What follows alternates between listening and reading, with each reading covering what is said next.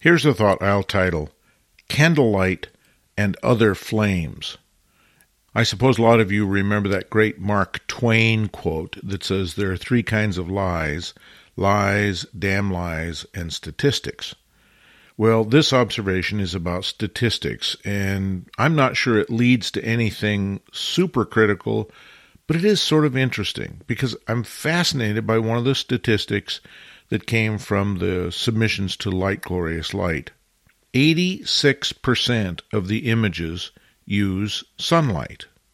Okay, that makes sense. It's the dominant light on the planet. So it doesn't seem unusual that 86% of the images would have sunlight illumination somewhere in the photograph. But here's the other one that amazes me, and that is 0.2%.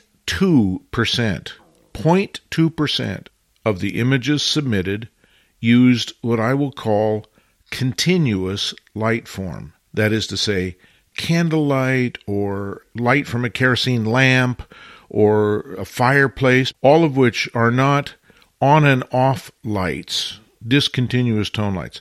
0.2%. That means about 14% of the images had human-made artificial light. And that's light from light bulbs, light from a photographic flash, something like that. Here are two observations I made from these statistics that might be interesting. I don't know, but they might be. The first of which is that the 13.8% of light that was electric lights of one form or another, those lights are not continuous. They blink. They are a rapid pulse of on-off, on-off, on-off, on-off.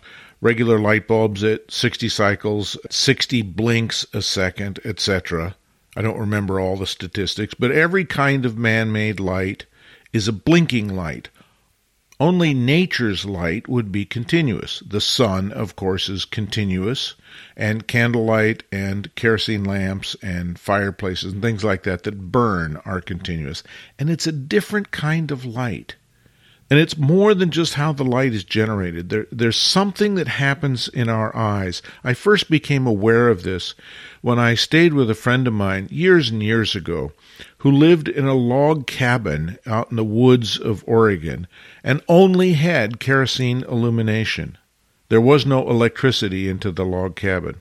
But he had a half a dozen kerosene lamps, and he would light them all up, and it made the most marvelous glow in this log cabin.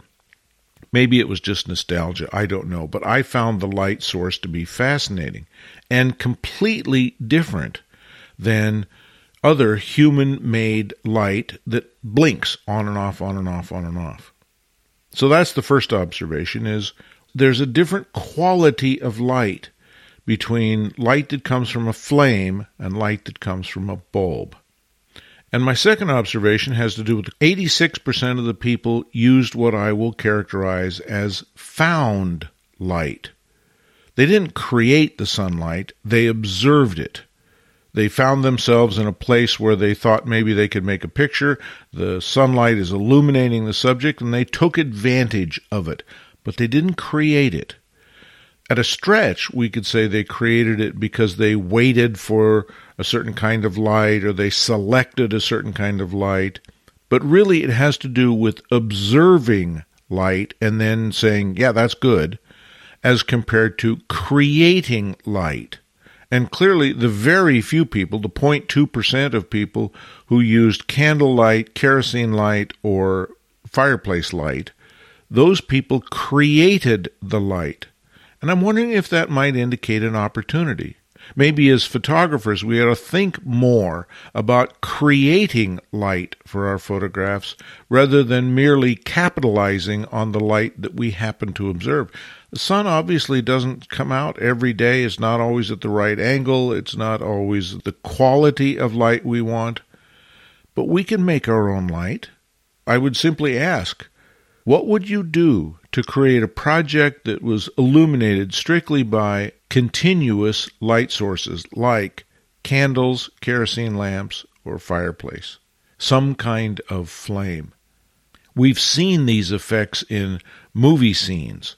We've probably experienced these effects moments in our life, a romantic dinner or a holiday candles. Why not utilize that kind of light to do something interesting photographically rather than wait to stumble on the right kind of light that we observe and then take advantage of because it's there? Copyright 2023, Lenswork Publishing.